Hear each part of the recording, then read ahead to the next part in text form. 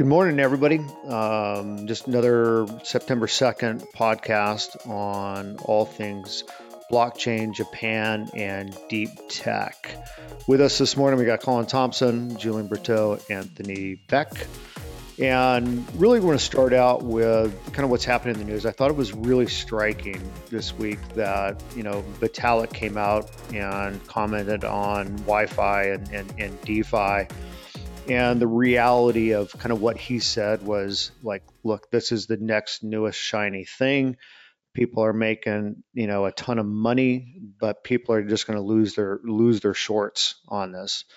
Basically, what I interpreted it as a Ponzi scheme, where you ultimately have to feed the yield farming engine, and those yields go to somebody else to get more riches, and you continually have to bring money in. So just want to have a quick chat on this. I love Vitalik, and I remember bringing him to Asia or bringing him to Yeah, our before anybody community. even knew who he was. Yeah, it was, back in 2000, like, well, we're going to date ourselves, 2014. Yeah. But it was super cool. So I have a great deal of respect for him and kind of his views. What are you guys thinking about this Wi-Fi stuff? I know we tapped on it last week. To me, it's just another ICO boom. Some guys are going to, make Lambo money. Most of the other people are going to lose their shorts on it. Yeah. I mean, let me jump in before you, Anthony, real quick. I love the kind of innovation. I just go, but I just ask myself, well, is it misguided? And I go, can there be? I'm still struggling with this. Are these new things that we're going to be adopting, or is it really just you know um, exercises in personal entertainment in terms of they have the skills to do it, so therefore it's an easy way to make money, and that's all they care about, which would be a sad thing. But I find that all these types of these DeFi applications, because the governance is so bad, and then the automation is so entrenched into these protocols, these things can get wildly out of control really fast. But you bring up a good point, right? Though, like, and I've struggled this with for years. What is a blockchain really good for? And it seems over and over, it's just a mechanism and a tool for those that didn't go to Wall Street but still have technical ability to be able to generate money in new and unique ways. How is this any different than what's happening on Wall Street with the quants and quant traders and algo traders that are just have used financial engineering to make money? I mean, is this what the blockchain is good for? Because it seems to happen every couple of years. Yeah, it's like we were discussing last week. This is it's Wall Street with makeup on, as I said then, and it doesn't. It's like just making money out of nothing. And for a lot of people will lose money. Like I've been seeing posts on Twitter of these guys saying, "Hey, I got like whatever 50 grand or whatever. It's all my money, and I should I put it all into yield farming?" And I'm just like, No. "Oh my God, Wow. no, don't do that. Like, this is going to hurt people at the end of the day." So, I mean, I think we're just taking the ecosystem is just going down the same road again. Um, But than is it that than bad though, before. Anthony? Right? Like, it is providing some economic prosperity to some people. And I do believe it is just printing money out of thin air. But how is that different than structurally how the financial system works today? It's not different. I would argue that, I mean, yes, okay, it's creating some type of wealth, but for how many people is it actually doing that Yeah, for? so yeah, You yeah. know? And I would also say, the financial industry is still very broad, right? So you still got people that are doing like working capital loans and SME banking and trade finance. Those things are all vital to the economy, right? It's the guys that are doing like credit default swaps and derivatives that are just creating flashy products for a product innovation for financial services companies to sell. So like Yeah. that, there's aspects of it, but like what's missing from some of the DeFi stuff is how is it making an impact, and and really transforming wealth of people's economies, communities. That's not happening. All right. Yeah, I read somewhere that there's now just under $2 billion of cash of crypto assets locked up in DeFi now. Yeah, and you see, it was just in the news as well too, where it was like that one protocol has had more trading volume yesterday than had 50% more trading volume than Coinbase. Yeah, I think it was Uniswap. Yeah, right. So I'm going, whoa, and that's a lot of value or perceived value, in the cyclones of the crypto world, that if it doesn't work out for some people, it's going to be quite bad, and so that's why I question, it can be made, but there isn't enough thought that goes into governance, and as well as like the adaptive learning models that should be built into these types of protocols. Alternative dispute resolution. These things can be coded improperly and things can go bad. How do you repair that? How do you make amends for that? Right? Like we haven't advanced enough in that area for blockchain, and I think that that was where I see it being very problematic. And we get to the point where, quote unquote, Vitalik is saying, seriously, the sheer volume of coins that needs to be printed nonstop to pay liquidity providers in these 100% a year yield farming regimes makes major national central banks look like they're all run by Ron Paul. I mean, that if you guys don't know Ron Paul, he's a very strict libertarian, right? But this is the true essence of a Ponzi, right? You have to feed the engine to give the results to the next guy. You're robbing Peter to pay Paul even more returns. At what point does it stop and it falls off a cliff, right? Well, sorry, go ahead. No, I was just going to say there's no way this doesn't end badly, and what that is going to do is impact the wider blockchain and crypto ecosystem, and that's going to set back everything again, because there'll be like more lack of trust, and people go, oh, you're just like a Ponzi scheme, or blockchain and crypto is just for illegal activities. It doesn't end well. Well, I think that's a perfect segue, Anthony, into what's happening in Japan, right? So, Japan, ever since the Mt. Gox scandal, has been very, very closed. Yeah, it's just been a difficult environment to work in. Although some innovation does come through, but the Commissioner Ryozo Himeno-san came out and argued that the deregulation of digital assets may not help technical innovation, and that the country should focus on central bank digital currencies and not crypto like Bitcoin. And so I think they're starting to see some evolution of thinking, but it like you said, Anthony, this rise of some of these things that are going through 5,000% gains in a couple of days, it just makes us look like we're just shilling the next thing. So it's interesting to see what's going to happen in Japan, and will this negatively impact some of the softening that's happening there?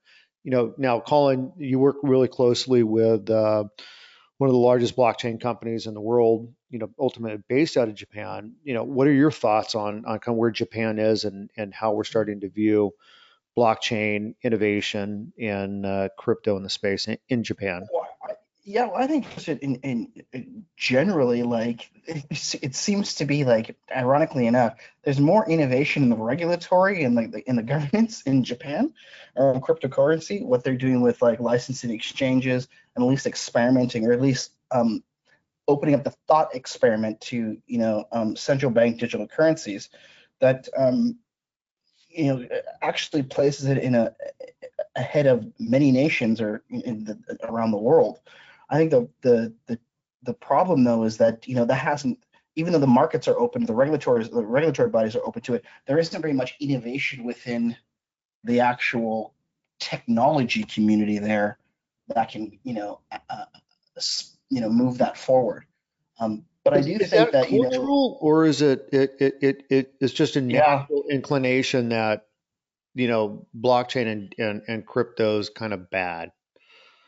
I don't know. I think I don't like. I mean, I haven't been to, like deep into Japan for a while, but at least um, from my experience or like the connections there is that regulatory bodies there are open-minded to it because the Japanese have their own problems, and they're looking at this as a way of kind of differentiating themselves in the global markets in the kind of um, global community. Sorry. But it's like I think the question we should be asking essentially is even if the regulatory bodies are open there and they're pushing through, um, regulation for exchanges or central banks, are there local homegrown organizations and startups that are being fostered, cultured, and supported to capitalize and to innovate within that environment? And that's what's not happening, which is unfortunate. I shouldn't say it's not happening, but it could be more. So it's not happening at scale in which you can ultimately see the ideation through execution and development of really helping entrepreneurs to build things that are meaningful and have a role outside Japan. Yeah, but at least though, like in terms of the government, they're going, hey, let's get a licensing regime together for the exchanges. Yes, because of Mt. Gox, but because that happened, that actually put them at the forefront of cryptocurrencies Yeah. and blockchain technology, right? So it's like by serendipitously that happened. But if like COVID, right? If we don't have some kind of disaster that happens, there seems to be no progress, right? So in a way, maybe we have to hope for one of these DeFi things to blow up, like, for there to be more progress, right? You won't need to hope for that. That'll definitely happen. Yeah. Yeah. What I find interesting too is, well, I think there's two pieces, right? So, when the prime minister resigning for health reasons, right? And how much influence did he have over, keeping things kind of a tight lid on things versus with his departure, will that allow for more innovation and more broadly thinking about what could be done in the space? Real quickly, any thoughts on that? I know not much about that, to be Okay. honest with you. Yeah. Yeah. So, I think there's an opportunity here, right? So anytime you have a senior leader depart from particularly the prime minister, I do Mm. know that there are members of the cabinet that are far more favorable and forward thinking in terms of innovation and innovation as an economic development tool, particularly in Asia, North Asia. So I think there is, if I were to, bet a few dollars on something, I bet we start to see a faster evolution towards a more friendlier environment in blockchain and crypto in Japan. One thing where I am seeing a lot of interest, and we've talked about this for years in track and trace and provenance of goods, particularly Mm. as we look at counterfeit goods coming from China. Well, it's not a problem solely in China; it's a problem all over the world. But ultimately, with China, with Taobao, part of Alibaba, certainly one in Amazon, and Yeah. luxury goods, right? So I know we've talked about tracking and tracing and provenance of whiskey, right? Which is great. I love whiskey. My favorite whiskeys in the world are Yamazaki 18 from Japan, from Suntory. Um, Oh awesome. wow, you like yeah. Oh, I didn't know you were into it like that. Oh, I drink more whiskey than you do when I see you. well, it's funny. A few years back, that bottle, was about $300. Yeah, it's a $900 bottle in the U.S. now, and Oh wow. it's good. Um, but I want to explore a little bit on tracking and tracing, right? And the use of blockchain in ensuring the provenance of a good from its inception to purchase. And I know, Colin, you've worked a bit on the whiskey side with a group out of Hong Kong, and I know Mhm. Japan is starting to look at, from a sake perspective, widely used, widely drank, drank. Yeah, drank, Morning. purple drank. Maybe I've already hit the whiskey this morning.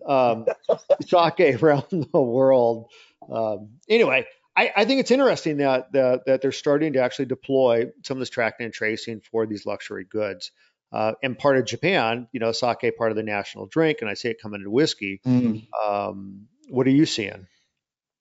I mean, I think and then personally, I just like those types of use cases for blockchain that seem to be kind of boring, but have like massive, um, reach in terms of, how they can actually change industry, especially with track and trace. These things like sake, especially sake or whiskey, because they're actually ingested. You want to make sure that um, the origins, the ingredients, and the distribution is all, for lack of a better word, clean.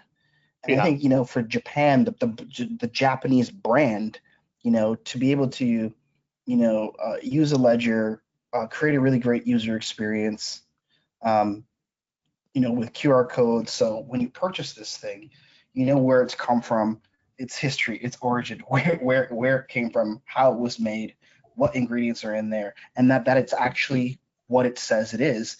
Works very well with the Made in Japan brand.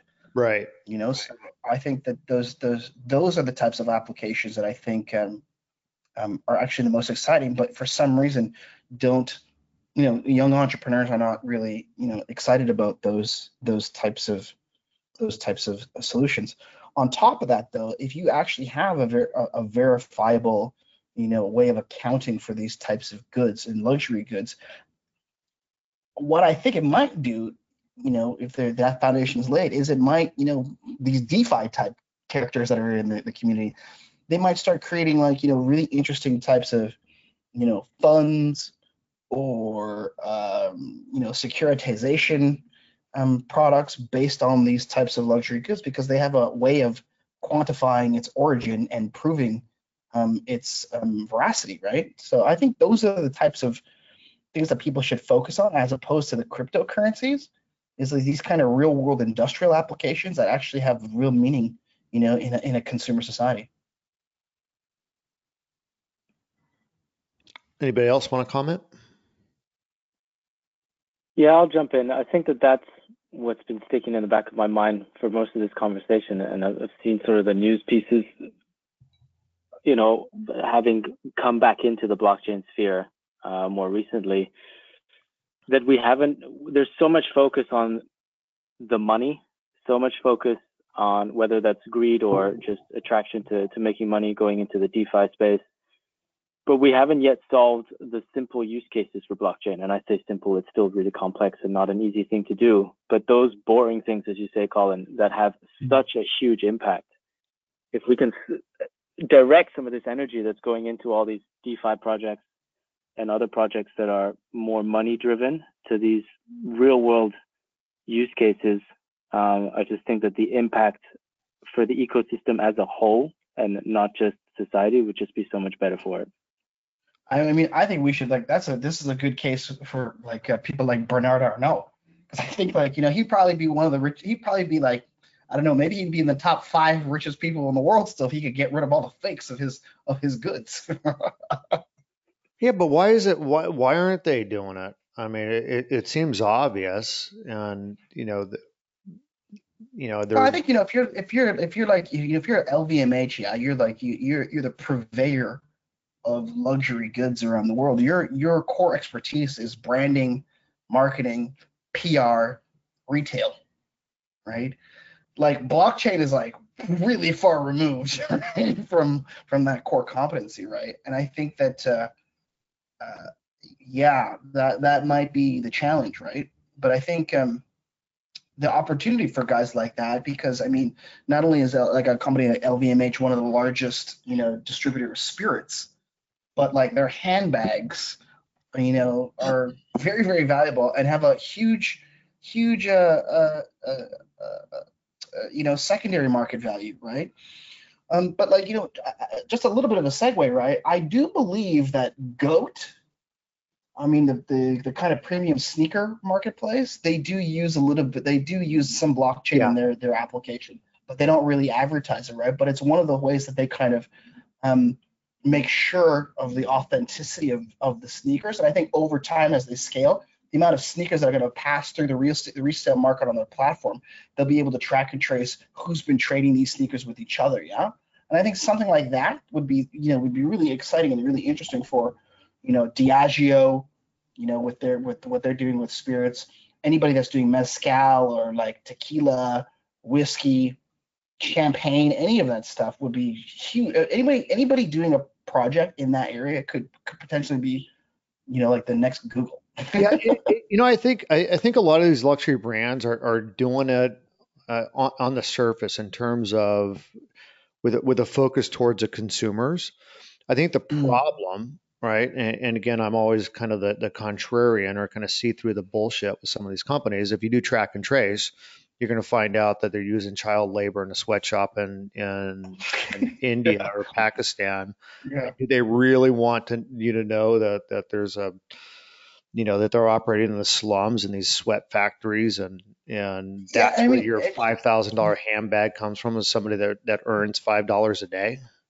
you bring up a great point, but that's not even just in like the manufacturing, industry. Like you look, I It's mean, I every find one of the more fascinating things going on is the battle with not Epic, yeah, Epic Games and Apple, Yep. and then what's happening with these marketplaces like Amazon and Alibaba.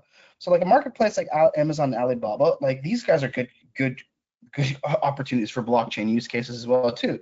They're saying we're a platform and we're not responsible for what's being sold through our platform. This is ridiculous.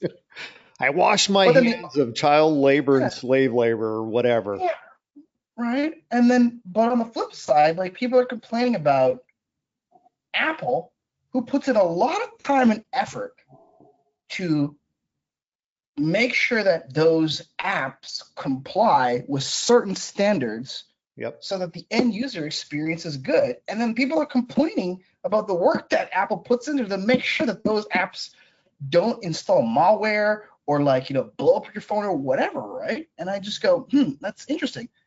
I think these marketplaces could adopt these types of, you know, whether it's blockchain or not, but like these types of verifications and tracking and placing these things in an immutable way so people can see what they're getting and how like and being transparent what they're getting and like where it's coming from and that has been verified and this person is actually authentic.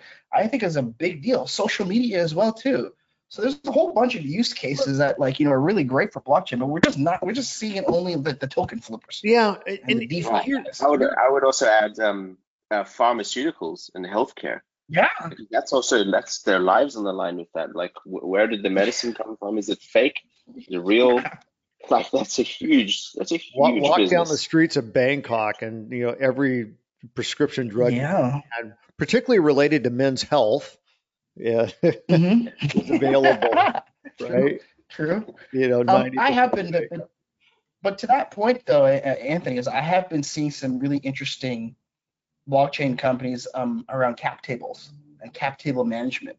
So I think that's actually quite interesting because if you have cap table management on a blockchain, then you actually have the ability to be able to transfer those shares, private securities, in a very, in a very confident way, right? So So I think there's some really interesting use cases that are out there, but like they're just not enough. So the cap table side, that's interesting. So that's actually part of our next session. So let's hold off on talking about that. Okay. You're Yeah. one step ahead of us. But let's bring it back Yeah. full circle, right? In terms of these luxury goods and where I think where the gap is, right? So I think there's just tons of shitty things going on in terms of supply chain and manufacturing and the exploitation Yeah. of the poor. And some Yeah. companies are working on the blockchain side to give a more fair and equal access to the actual producer of the raw goods that go into the supply chain that ultimately the output is sake or a whiskey. It really comes back to the farmer or the manufacturer, right? And I think where I see the golden opportunity is to being able to connect the entire supply chain from origination or from the soil in the ground all the way through point of purchase, and being able to track and trace in that where each participant. I mean, that would blow up in Whole Foods for sure. Well, seriously, but ultimately it is important, right? And I care about, if I'm drinking a sake that was the farmer that generated the barley and the wheat or whatever sake is made of. I'm sorry. Nice. Did he have an equal opportunity to produce and generate a livable income by his work product, right? And is that in fact the barley or the product that goes into sake, was that produced in the right conditions? Like all of this, with knowing this, having this knowledge base and authenticated and put it in the blockchain, it allows the entire value chain to have a little bit of an increase in their earnings, right? And it doesn't necessarily translate to a huge steep increase in price on the front end, but ultimately consumers, particularly in the US and other major metro urban areas around the world, will pay for quality and will pay for goods that were produced in a fair and equitable way. And that's what's missing, is the gap between helping the farmer and helping the consumer. Yeah, I mean, I'm gonna jump in real quick here, but I let you guys talk. I just remember a few years back, I was in New York and I was staying with my friends in Greenpoint in Brooklyn. But this person was so, fastidious about finding, certain farmed, farmed fresh, fish that we we went through Brooklyn. It was like going for a drug deal. We went to like a back alley and like this girl came out and she was like, "Yo, I got the salmon for you. I caught this fresh." And she was like, "Oh, let me see that. Oh, that looks fresh." She gave her like $20 for like the salmon steak, and then she was off on her bike. And I was just like, did we just do almost like we just made some moves for a salmon steak? But the reason why, though, it's like my friend is actually the head of food policy at Berkeley, like the research and develop their research, their think tank at Berkeley about food and regulation. So she's really, really into that kind of stuff, right? But it was just so strange that I saw this person that was so particular about where this salmon came from, because she didn't want it to be contaminated or for it to be using any kind of poor labor practices, and that kind of permeated her entire life. So I go, yeah, you're right. I think the consumer demand will be for that kind of transparency in their food and their food and pharmaceutical products. It's real, particularly with these farmed products, these farmed live products, right? If you look at the incidence of Chadwick Boseman just died, very famous actor, very young, colon cancer. Yeah, and there was a study that's been recently published that the incidence of colon cancer in men that were born after 1990 has shot up something like 45% in these new strains of cancer. And there's a lot of discussion that it's around the ingestion of these processed foods, but processed live foods, like processed farmed fish. Chicken. Right? There's some really real human impacts to this sort of thing. Yeah. But I think those, we haven't had Bird by Ranch from Julian, but I know. I think like these are the next, Googles, Facebooks. Like, it's not going to be in this kind of, it will be in the reshaping or realigning supply chains and and the infrastructure, the technological infrastructure that goes behind those things. I think that's a very viable future. Julian, what's the future? Since you haven't said much today, I'm going to hit you hard. I have been quietly listening. I think that if people can steer clear of the immediate short-term incentive thinking of DeFi and whatever else comes next, whether it's ICOs or whatever the next iteration is, and focus on something that is obviously harder and the incentive isn't immediately obvious, and focus on these simpler but more impactful use cases, whether it's in government. I mean, I still think it's insane that I have to, even for a bank, always give them my date of birth, always give them my proof of address. Just basic stuff that blockchain can solve. I think that's just going to be so big and so scalable once it's in place. I think that's the future. If people can focus on that rather than focusing on trying to get 2000x, that'll make a big difference. No, man, I'd rather make money than help society. Yeah. Anyway, good stuff, guys. I think we're up against time here. Next week we'll dive into the use of blockchain in cap tables, as Colin mentioned, and how there is some really, really strong innovation in the financial space relative to startups, relative to funding, and some of the distributed assets in the space. All right, guys, good stuff. We'll talk next week. Cheers.